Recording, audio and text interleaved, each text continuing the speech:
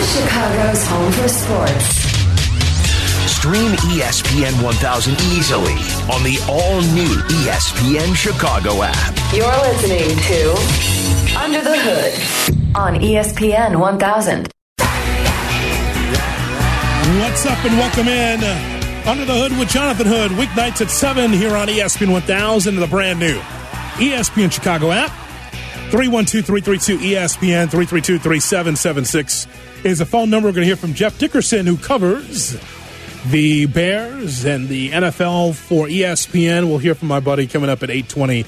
Tales from the Hood with a little twist at 8:35. We'll tell you about that later on this hour right here on ESPN 1000. Hope that you are safe and your family is safe and you're having a good time here on this Monday night as we provide you a warm sports nest, keeping you company here until 10 o'clock. Two of the greatest athletes that I've ever seen in my lifetime is Michael Jordan and Tom Brady.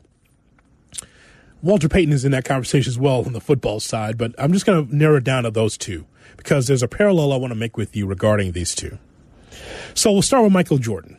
Michael Jordan comes to the Bulls, and Jerry Krause tells the press in the early 80s, I'm going to build my team around a two-guard. I'm going to build my team around a two-guard, right? And the press laughed at him. Like, there's no way. Because we're talking about centers. Centers in the 70s, in the early 80s, it was about the big man. It's as big as you can get. It was about the center. And so to be able to build around two-guard was just nonsense. And Jordan, of course, you know the story, 6 titles in 8 years, and one of the best, if not the best, that we've ever seen. He's the greatest I've ever seen, but others can debate that with other players in your local barbershop or your social media. You can debate on who was the best. Michael was the best in my generation and to me of all time. But there was a time where Michael Jordan had this issue with management. And it always was a sticking point. Columns I used to read how Michael Jordan and Phil Jackson and Scottie Pippen and some of the all-time greats on that Bulls team had a problem with Jerry Krause, had a problem with Michael Reinsdorf, or Jerry Reinsdorf at the time. And there was always this problem of, number one, respect and money. Always a problem. You see other athletes getting paid all kind of money. I remember as a kid reading Sports Illustrated and seeing John Koncak with his arms extended and looking up in the sky because he got all this money that was falling from the ceiling in this picture because John Koncak was just some dopey center that was with the Atlanta Hawks for a long time and got paid a ton. It's like, why? Why can't Jordan and Pippen and these other guys get paid the money that they deserve? They're bringing the championships, they're bringing the merchandise, all this stuff. But there was always a sticking point. And you read any Bulls book, any good Bulls book written by Sam Smith and others, they'll tell you the story of how there was a disconnect between management and Michael Jordan. And to the point where Jordan, after the 6th championship, left and went to the Washington Wizards. It was so weird to see Jordan as a Wizard, to see him in a different uniform. Like, why is he the greatest of all time? Why does he have to keep playing it? Why is he playing with the Wizards? At the time that Jordan got to the Wizards were 1963. And then the year after, when Jordan was there, they went 37-45. Now, Jordan toward the end was still, without even looking, Sean, I'm going to tell me if I'm right. Without looking, I believe his last year, his final year, Jordan averaged 19 points a game. I think the year he got there, he's like 21 points a game. That's what I remember. And so he was still playing at a decent level, but it wasn't the same airness with Michael. So now we fast forward to 2020 with Tom Brady. All the conversations as a kid that I remember is about who's better, who's best. Is it Montana or is it Elway? Is it Fouts or is it, Steve Young? Is it this player, that player? Back and forth, because there was a renaissance of quality quarterbacks during that time in the 80s, in the early 90s, where it's like, boy, there's so many great quarterbacks out there. Not just good, great quarterbacks. I know we throw around the word great too much in sports, but as you could take a look at the numbers, those quarterbacks were great. The Plunkett's, you take a look at those great quarterbacks during that time. Warren Moon you throw in there as well. Phil Simms, Theismann. It goes on and on. It was terrific quarterbacks. But that barroom conversation about who's better, who's best was completely destroyed by Tom Brady because of his 6 championships. It's the chicken and egg theories. We talk about this with Under the Hood with Jonathan Hood on ESPN 1000 and the brand new ESPN Chicago app. It's the chicken and egg theory of who do you give credit to? Is it Bill Belichick or Tom Brady? Well, it's both. And I know that's not hot takey enough for 2020, but it is both. Because Tom Brady is great in his own right. And Tom Brady, the reason why he's great, it's not just because of the rings. That's a lazy conversation. He's got 6 rings. He's the best without a T. No. The reason why Tom Brady is great is because he was able to win more with less than any quarterback I've ever seen. Some local accountant, some sales manager, some janitor can just suit up and Brady would make them great and they'd make him great. Because whatever reason, Bill Belichick likes to be able to shop in the middle of the aisle, in the swap-a-rama. He'd rather, instead of get something great, he'd rather go to the bargain basement to find something to show how brilliant he is. Name for me the 5 or 6 all-pro wide receivers that Tom Brady worked with in his 20 years with the Patriots. You can't give me 5 or 6 because it wasn't there. It was always guys that you didn't expect to even be in a Patriots uniform, but yet Belichick saw something, and Brady was like, oh, this guy, Edelman, this guy, this player, okay, all right, well, I have to make this work. Amendola, okay, I guess so. And so that's what it came down to. It's like these guys were not all pros. Some of these guys were not great going in, but Brady made them great, and vice versa. And so here we are in 2020. And all we kept hearing for the last 5+ years, even longer than that, is that there's a disconnect and a disrespect between Bill Belichick, the greatest coach I've ever seen in the NFL, and the greatest quarterback in Tom Brady. This is so... I can make so many tentacles for the next hour of the Patriots, Cubs, Blackhawks, Celtics. I can do this all night of when a team is doing well, there's only one thing that destroys that team from winning championships, and that's the word ego. 3 letters, 1 word, ego. It happens all the time. Instead of just working with someone and saying, you know what, we disagree on this, but you know what? We are better together than apart. Let's work on this so we can continue our championship direction. No. Belichick wanted Brady out 5 or 6 years ago. You could trace the steps to Garoppolo and Brissett, and that Garoppolo had to be traded. Didn't have to be, but he was traded to San Francisco. And it's like, that was the heir apparent.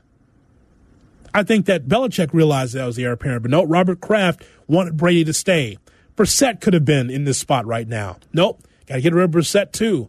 So it was Tom Brady and Belichick staring each other down, and they win together. And now Bill has his way because now, instead of keeping Brady for a couple more years, he says, you know what, we don't need the asset anymore. And that's what he considers him, an asset.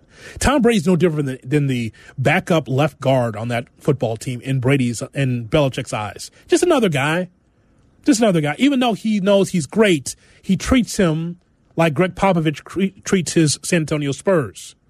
You've heard the stories about the Spurs, right? You've heard the stories of how Tim Duncan was treated just like the 12th man on the team, how Tony Parker was not treated special or those other players. They were all yelled at and they were all praised the same. Same thing with Bill Belichick. Hard ass, tough dad, doesn't want to say I love you. He's not that guy. That's who he is. So here's what it came down to. And there's 2 schools of thought. One school of thought is that you look at Tom Brady and say, man, he's 42, 43. There's no way that he can still be with the Patriots to still be quality because there's got to be erosion, right? Well, guess what? I agree with that. Even though he's great and there was somewhat of some erosion with Brady, I understand why the Patriots would pass on him because we haven't seen an athlete that's 45, 44, getting it done at a high level. At some point, there was erosion. Same thing with Peyton Manning. Injuries had a lot to do with that, of course. But the Colts weren't just going to hold on to him. Like, all right, go. Go to Denver, go wherever you got to go, but we got to move on to Andrew Luck. And the same thing here with Tom Brady. They moved on. But it's too bad that they couldn't get along at the end. It was ego. I'll tell you this. Brady talks about how he was not treated well. He talks about how, it wasn't that love and that respect. It came down to money, though. You know who paid Brady more than anybody? It was the Tampa Bay Buccaneers. They want to have butts and seats. I'm making the Jordan and Brady parallel because the Wizards, for years, were terrible. Jordan comes in, and at least there's butts and seats in Chocolate City. People are interested. In Tampa, the Raymond James Stadium, now there's all kind of tickets. Now people are going to want to see the attraction that is Tom Brady. Brady chose the worst team in the NFL to prove a point. The worst team. Jordan chose a terrible franchise in Washington to prove a point. Same thing. Of all the teams, he could have went to the Chargers, he could have went to the Colts. No, he went to Tampa. You know how bad Tampa is? You know how bad Tampa is? A team that has struggled to try to find their footing on a regular basis. Yeah, they've been to the Super Bowl. Sure, absolutely. Point is, though, is that he went to the bottom because he wanted to get paid. And he wanted to get away from the shackles and the environment in Foxborough. That was his choice. And that's great. But let me be the first to tell you, if no one is going to tell you, this is the end of an era for both Belichick and Brady.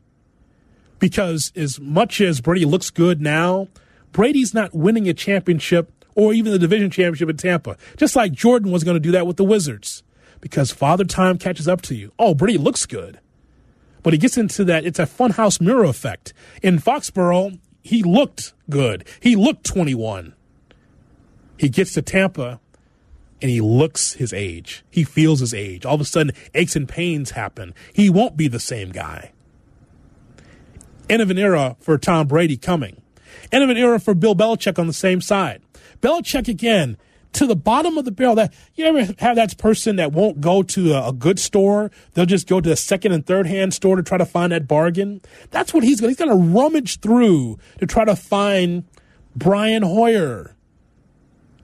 Or just try to find some young quarterback like Stidham to try to mold and shape. But he's not going to go for the obvious, like a Teddy Bridgewater, as I mentioned, Cam Newton or Jameis Winston. At least that's not who he is. So this is the end for Bill, too. And it's the end for Brady. There could have been maybe one more run at it. Maybe one more run if they were together. But remember the sticking point. Remember the glue that holds all this together. And that is the word ego. It holds it all together, the ego. It's too bad because the run for Brady, and I'm not a Patriots fan, but I appreciate greatness. I know what it looks like when I see it. Many teams admire what the Patriots have done. People hate them on the low because they wish their team had a run like the Patriots have had. They can go through every scandal, deflate gates, and this scandal and that scandal, and still go unscathed and still be on a winning trajectory. And that's done now. All of that is done because of ego. Now, some teams would have done everything they could to bend over backwards to keep Tom Brady because they'd have no other game plan. But Belichick wanted him out years ago because he saw the age. He thought, we can do something else here. But Brady wanted to be respected. That's what he wanted. He wanted respect. And he never got that respect. He couldn't get a game ball. You know the story? Brady couldn't get a game ball from the Patriots. It's like they win this big game, and Bill's like, congratulations to this right guard. You were great. You protected Tom's right side. It's like just random dudes. Congratulations, random kicker. You get the game ball. What about 12? Nah. Tough dad. Didn't want to give him the love. I'll give him the love. He's the greatest I've ever seen. But this is what happens when you have ego. I talked about this a lot with the Cubs already, with Madden. I've talked about this with the Blackhawks after the 3 Stanley Cup championships with Joel Quenneville. Ego. Why can't you stay together? Oh, ego. Who gets the most credit? Who cares if everyone's winning? And that's the thing. So because of ego, you have the end of the era for both. Who's going to win more, Belichick or Brady? Put that on the poll at ESPN 1000. Who will win more at the end, starting now, Belichick or Brady? I will tell you it's Belichick because he'll be in that job until he just drops. He'll have a few more wins, sure, but there's no more championships coming. Brady has 2 more years. Who knows if that second year is a backup? Who knows? Nobody really knows. But I find that story really interesting. Some thoughts from Jenna Lane, who covers the Buccaneers. So a number of things that she talked about with me yesterday when I was on ESPN Radio nationally. I asked, was she surprised by the Tom Brady news initially? Well, it kind of did, actually, in the middle of one of my live hits because, a lot of times for information gathering purposes, you're standing outside in the sun and you have your easel where you can put some of your face powder. I always put my phone on that. In the event I get any sort of updates on things, I can just quickly retrieve it and look at it. And it got overheated. And I know that it's springtime, but we were looking at 89, 90 degrees outside the other day, and we were outside, camera crew parked outside of the Bucs team facility from 6:30 in the morning until 6:30 at night. Started doing live hits at 8:30. So, yeah, my phone kind of did do that. But, I was actually just telling some of my friends, Courtney included, that I think it's time that I really do look into getting a separate phone because this has just been absolutely nuts. Oh, it's going to be nuts for sure. Tom Brady's in Tampa. What do you got to lose? They've been awful. They've been awful for a long time. He puts butts in seats. He's an attraction now because he's over 40, but they're not winning anything there of significance. The same thing with the Patriots. Let's switch over and talk about the Bears with Jeff Dickerson. We'll get his thoughts about the Bears situation, what they have done, what they still need to do next. This is Under the Hood with Jonathan Hood. Hi, everybody. On ESPN 1000, Chicago's home for sports. Under the Hood with Jonathan Hood. How you doing? Follow us on the gram at IGJHood and at ESPN_Chicago. ESPN 1000, Chicago's home for sports. Jonathan Hood on ESPN 1000 and the brand new ESPN Chicago app. Glad that you're with me here as we talk Bears football with my good friend Jeff Dickerson, who covers the Bears for NFL Nation on ESPN.com. So I was on yesterday, but it was not heard here on ESPN 1000, but I was on the air. My paycheck says so. I was on with Courtney Cronin, covers the Vikings, and Chris Carlin, who is a talk show host for ESPN New York. We did a show together. It was a 3-person booth. And we had JD on, and we talked to JD about a number of things regarding the Bears.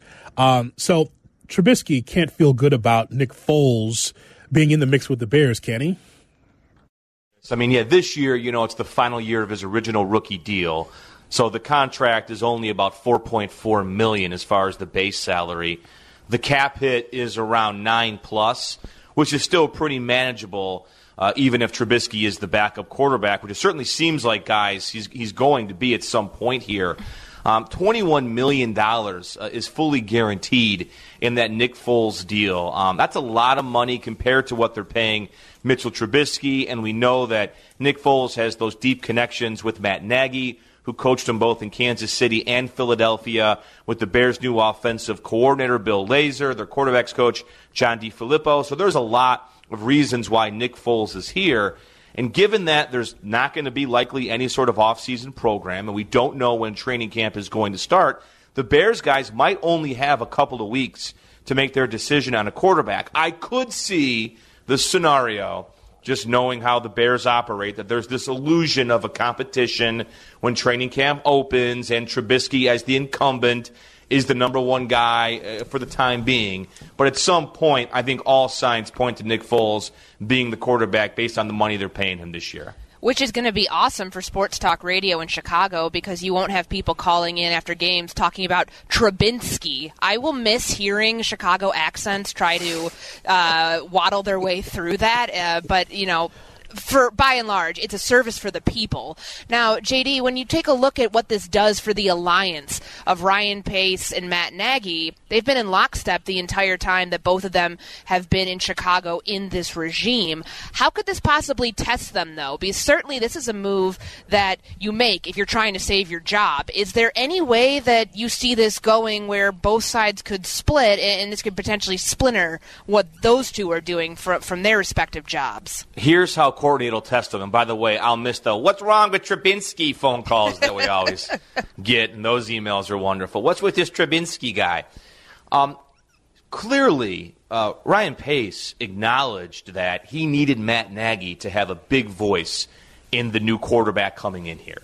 If you look at the previous two quarterbacks that Pace is responsible for, Mike Glennon, oh boy, and Trubisky, Matt Nagy was not in Chicago for either of those two decisions.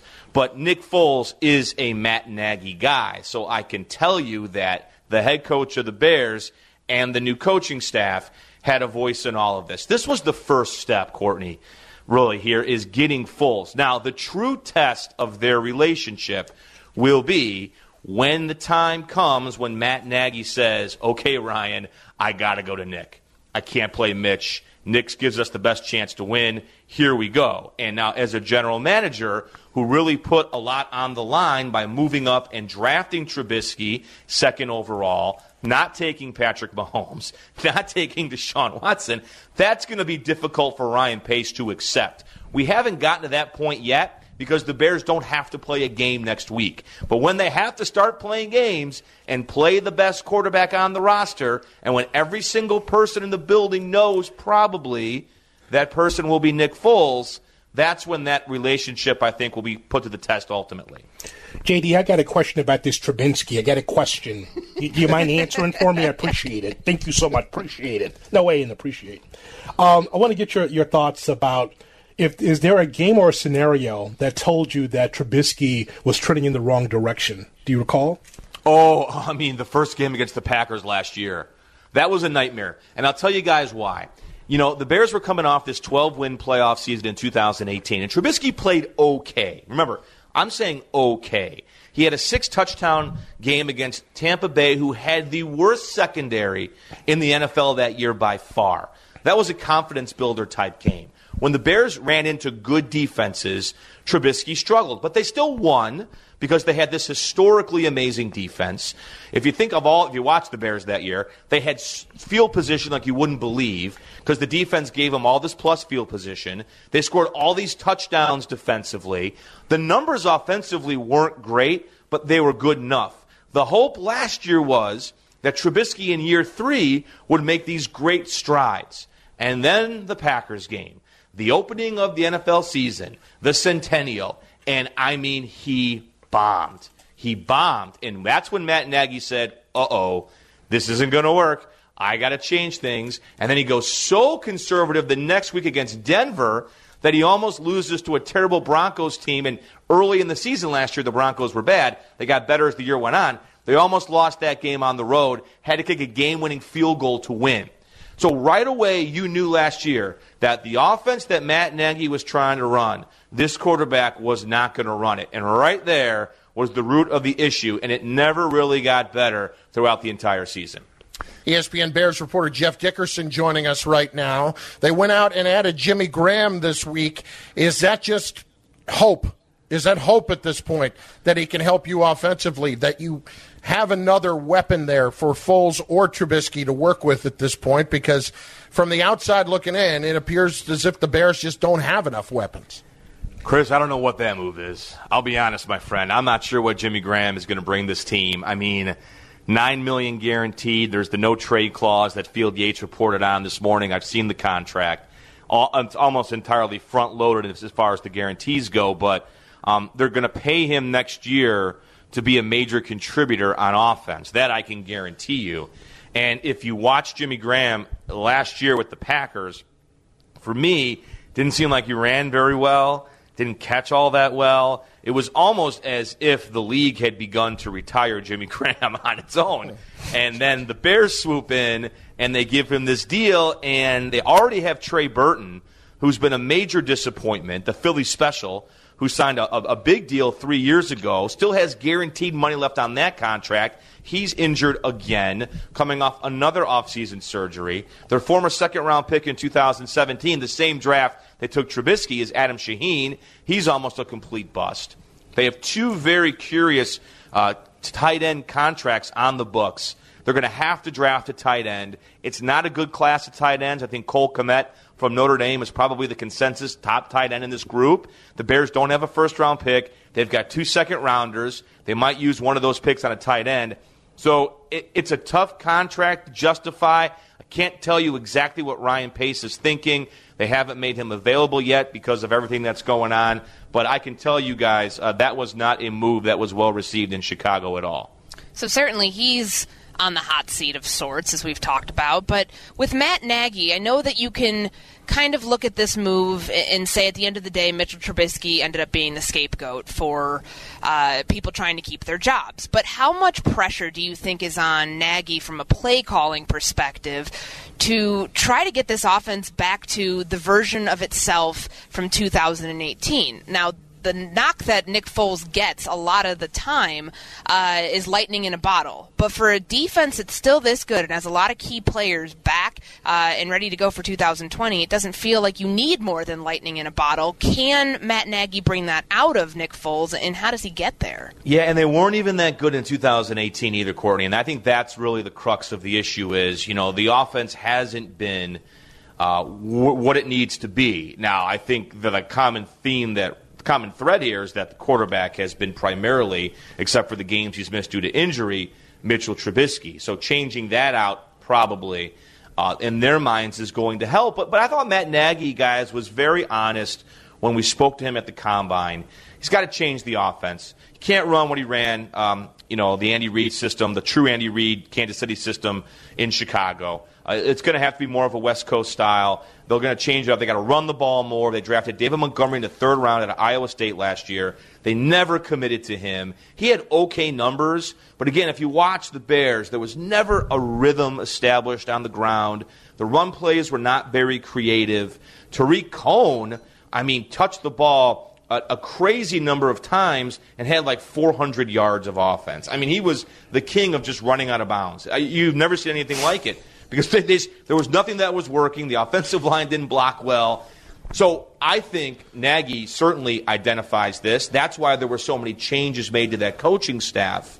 He got guys in here that he has more of a relationship with. And I think the one thing that people forget is, like when Matt Nagy leaves Kansas City, Andy Reid says, I love you, Matt. I wish you well. Oh, by the way, you're taking nobody from the coaching staff with you. Like, that happened, and Nagy's like, okay.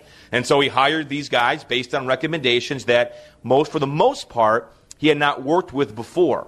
Well, that didn't work out as well as he had hoped, so now he has a chance to recycle some people, bring in some old allies, and the hope is that collectively they'll figure this out, help out the quarterback. But again, running the football has got to be something they do better in 2020, and I think everyone in that building acknowledges that. Jeff, with the move for Nick Foles, how close are the Bears to Green Bay or Minnesota in the North?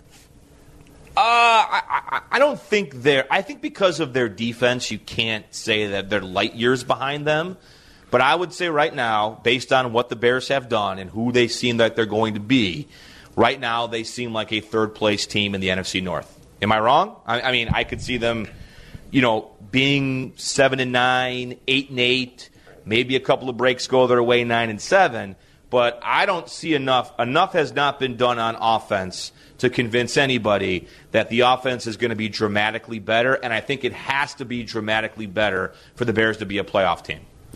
Jeff, I'm not going to lie. This hasn't been a real big pick-me-up as far as the Bears are concerned. Chris, unfortunately, the Bears, they're not really the magic elixir when it comes to these dark times right now in society. Because even in a worldwide pandemic, you can count on the Bears to make questionable moves. Thoughts there from Jeff Dickerson there. Indeed, we had him on yesterday, and he gave his thoughts about where the Bears are. Now we have to see what other moves are going to take place in free agency and definitely in the draft. We'll find out what we're going to see with the Bears team for 2020. Nick Foles is the top of it, though. Nick Foles is one of the new quarterbacks for this football team. Will he start week 1? Week 4? What does this do for Trubisky? It's interesting times now for the Chicago Bears. Got a big question to ask you on Tales from the Hood. That's next. This is Under the Hood with Jonathan Hood on ESPN 1000, Chicago's home for sports. What do you got there?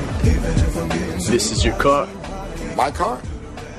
I said a 10-second car, not a 10-minute car. Pop the hood. Pop the hood? Pop the hood. Tales from the Hood with Jonathan Hood on ESPN 1000 and the ESPN app. Here we go. Tales from the Hood right here on ESPN 1000, the brand new ESPN Chicago app. Jonathan Hood with you. So glad that you're with us. Tales from the Hood, stories of sports, entertainment, everything else in between.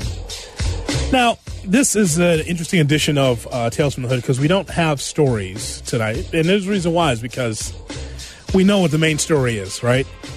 We could always give you crazy stories from Florida or Georgia or overseas. But in this edition of Tales from the Hood, we're going to start doing questions for you at 8:30 or thereabouts. So Tyler and Sean on the other side of the glass, and I'll ask you guys. I'll start with me. So the question I put on Facebook, facebook.com, Jonathan Hood, is what is the new TV show that you're watching or binge watching during this epidemic that we're going through, this pandemic we're going through? So I will tell you, guys, because I was on vacation, staycation, because that's not what I intended. It was not going to be a staycation, but because of developments, brother stayed home. So here's what I've been watching. I finished the show Goliath from Billy Bob Thornton. I don't know if either one of you have seen that show. I'm a Billy Bob Thornton fan, so that is a good show with him being a detective. And because of my schedule, and this, you're going to get this a lot from a lot of people, right? And it's in our business too. We get so busy, we don't have time to sit down and watch and binge watch a whole bunch of TV shows every day. Like maybe on the weekend, maybe when you got a day off, but every day, hard to do that, right? I just got into Homeland. Got a lot of nods. I'm not hearing anything from anybody. I haven't watched Homeland, but I've heard good things about it. Would you recommend? It's so early because it's season 1, but because I really like the TV show from the head Damian Lewis, that's his name, Damian Lewis from Billions, right? Yep. So because of him, I said, well, let me go back and watch Homeland. It's something I wanted to watch Homeland for a while. I didn't have time. Now I'm almost through the first season. So far, so good. And it's apparently still going on. You know, speaking of Damian Lewis, I've watched Billions, and I know his character Axe, and then I started watching Once Upon a Time in Hollywood, and he's in that too, and it's just, he's got the long hair and everything, and it's a whole nother beast. It's just, I don't usually have time for this, but then when you're off, and plus, they're telling you to stay home, like, okay, what am I going to do, right? What are you guys watching? I have a couple other shows, too, that I've been catching up on. Sean, what are you watching lately? The first thing I binge watched was Narcos Mexico Season 2. Still working on Season 1. Oh, yeah. Season 2 was a turn-up. Season 2 really starts to lead to our guy El Chapo.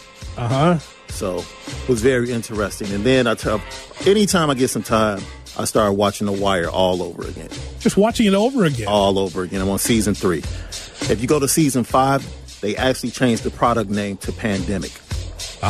In Season 5, which was kind of like, wow. It's interesting. You know, people. Yeah. There's some that's just now getting into The Wire because they've always wanted to go into it. And it's like, I've seen it when it came out, when it originally came out. It is a terrific show. There's no doubt about that. It's interesting that you're going to go back. That's going to be probably our topic tomorrow. Is it hard for you to go back and watch an entire, old ball games, or to be able to watch an entire series of something that you really enjoyed? So there's the thing. Tyler, what are you watching? I'm going through Curb right now. Curb Your Enthusiasm. And here's the tough thing with binge watching Curb is that it gets to a point where it's so I love the show. Yeah. But it gets to the point where it's so cringy that you just got to stop and you got to step away, take a lap, and get back into it. Wait a minute. What part is cringy? Tell me. Just the way that he goes about everything and the situations. It's just, yeah. You don't have friends like Larry David? No, Did you not go to Syracuse? I did. Okay, well, you can't tell me that there isn't someone. It's a little bit odd that you went to school with. Odd, but it's just the predicaments he finds himself in. Like it gets to a point where you just got to step away for a little bit, give it a little reset, and then dial it back up. Is it too silly? Is it too over the top for you? It's too ironic. It feels like. All right. So No, I enjoy that show. I love the show, but I like that show, and here's why I like that show. Because I was never a Seinfeld guy. Okay. Martin was on. So why would I watch Seinfeld? And besides, it's like, nobody looked like me on that show. Jackie Childs, right? Just one guy. But I wasn't watching that show on a regular basis. You know, so I'll say this, and I'll open the door ajar just a little bit. There's always come rain delays, and it would be on.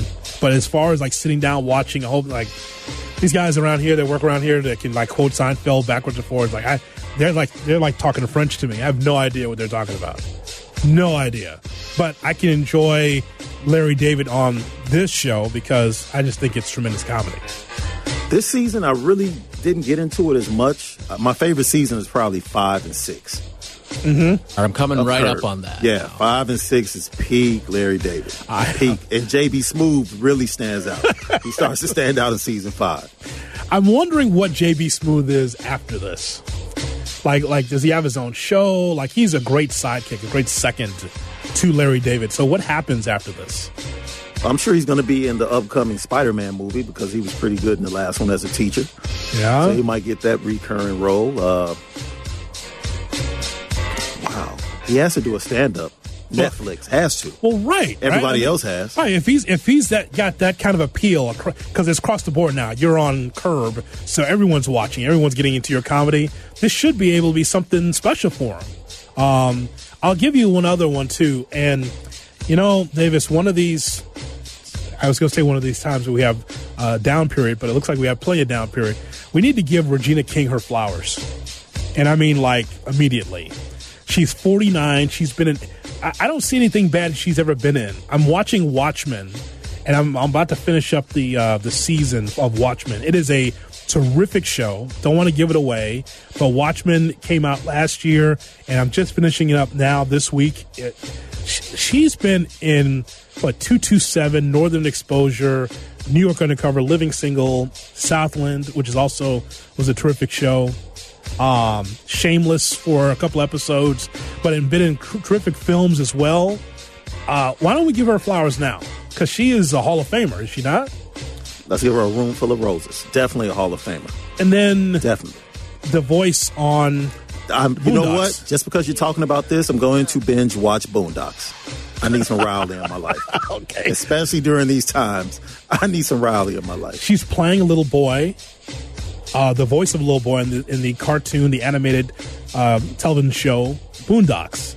Give her flowers now. She's tremendous. She's been in television since 1985. Come on now. I mean, she needs to have, when they have an award show, they need to give her her flowers.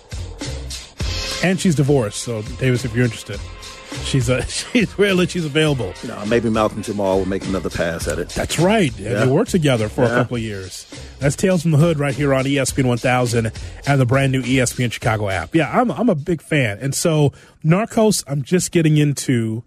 I feel like I watched the first couple of episodes. It's like had to work another shift or something. I couldn't had to work another network. I don't know what it was. But now we do have time. And by the way, I'm going to ignore all these people, Tyler, these people on Instagram, these people that are trying to tell you what to do with your life. I'm never going to be that guy. You're not going to do 10 push-ups? I'm not going to do 10 push-ups and pass it on? I'm not going to do any lights out, lights off thing with the TikTok. I'm not doing that either. Another thing I'm not going to do, I'm not going to tell you what to do with your life. A lot of those. Well, a lot of people try to tell you what to do during this time. You do what you want. The feeling that people are telling you, and I saw this all last week and already this week, like, you should take a walk and you should spend more time with your family and you should do what you want to do. Do what you want to do. It's like, this is a time where you can pick up a book and read. You're telling somebody to read. You're going to tell me, I don't even know you. You're telling me I need to read. Like, it's so strange. Like, I don't need your advice on what to do with. Here's what I did. I was able to veg out and watch television shows I haven't watched in a while and did spring cleaning early. Usually it takes me a while to do my spring cleaning, but I'm ahead now. I'm good. Because the pandemic keeps you inside. And keep in mind, I live on the south side, so what's happening now is no different than any other week. Stay inside, just in case. This is Under the Hood with Jonathan Hood on ESPN 1000, Chicago's home for sports. This is Under the Hood. Under the Hood podcasts are available now on the all-new ESPN Chicago app. Available on your device now. This is ESPN 1000, Chicago's home for sports.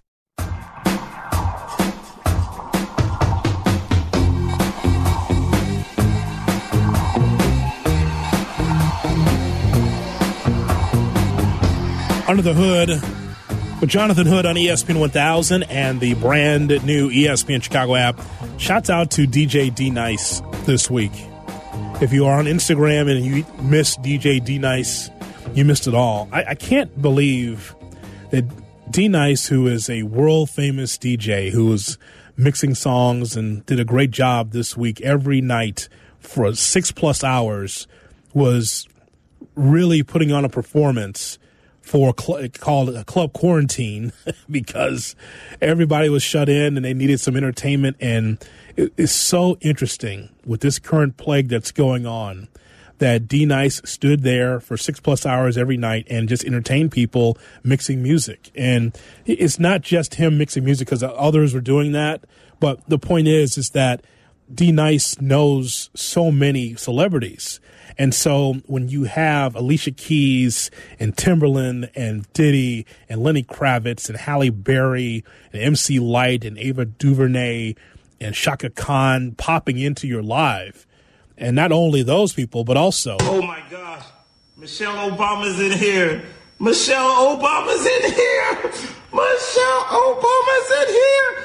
Diddy's in here, but Michelle Obama's in here. I mean, it's just so when you don't expect the first lady, one of the first ladies, to be able to just pop up in your live, listening to the music that he's mixing, and that's what happened. What a service, by the way, for him to just stand there, just provide music, provide entertainment, and everybody's just stopping in. All these, and Kerry Washington, Jamie Foxx, Rihanna. All these people are just like, yeah, I'm going to pop in. And so here's what I was thinking, Tyler. I was thinking this. It's like, what is the equivalent of that in sports, right? I'm doing a talk show, and I'm playing music and doing sports talk. And all of a sudden, I just kind of look over, Russ Westbrook, what's up? What's going on? And then you just keep on going, and you just kind of just talk a little bit, and it's like, oh, Michael Jordan. What's up, Mike? Mike, good to see you. And just keep it moving. I mean, that's how he was doing it. While the music is playing, just like Jamie Foxx is in the building, and it just keeps music. Like he knows these people like they're just Joe from the South Side. He didn't make a big. That's the only person he made a big deal of because he didn't expect the former first lady to pop up in his live listening to music that he's spinning. So somehow in sports we got to have an equivalent of that, right? I'm doing a show and all of a sudden, you get Zach LaVine popping up and Zach, good to see you. Working at 3 and just keep moving, right? That's what happened over the week. That is special. That's special when you have people across the board just popping up in your live. That's what happened with D-Nice. So, and a nice job by him. Nice job. 312-332-ESPN, 332-3776 is our telephone number. We will talk more about Nick Foles and what is going on with the Bears from Austin Lane, a former Chicago Bears, a talk show host for ESPN Jacksonville. I want to get his perspective of what Nick Foles was like in Jacksonville last year. We talked about quarterback battles earlier in the show, right? So the same thing here. Austin Lane is going to talk to us about what it was like for Gardner Minshew to take on Nick Foles, the back and forth. There was an injury situation there with Nick Foles where he started off well, got injured, lost his job. And so what can we expect from Foles with the Bears? We'll talk to Austin about that coming up at the top of the hour at 9:05. And because I think that is interesting topic of exactly what the Bears are getting. You like to have a quarterback that's played 16 games in a row and stayed healthy. We have not seen that with Nick Foles. Once again, to me, this is something to try to push Mitch Trubisky, if nothing else. I don't know if he gets the job right away, Foles. But as Steve Young mentioned, yeah, it makes sense for Foles to be in the mix because this is good for Trubisky. You've had your struggles. You've shown some toughness. Now here comes Nick Foles, who wants a job. Let's see you running out in front of this thing. I think this is good for Mitch. I think if Mitch is going to be any good, this is a perfect situation, a great platform with Nick Foles, who is not toxic, but also will push him. And Nick wants to play, too. And so I think that, in my mind, Matt Nagy's done something very good for Mitch Trubisky in bringing in Nick Foles. So we'll talk to Austin Lane about what we can expect from Nick Foles with the Bears. That's coming up next. This is Under the Hood with Jonathan Hood on ESPN 1000, Chicago's home for sports.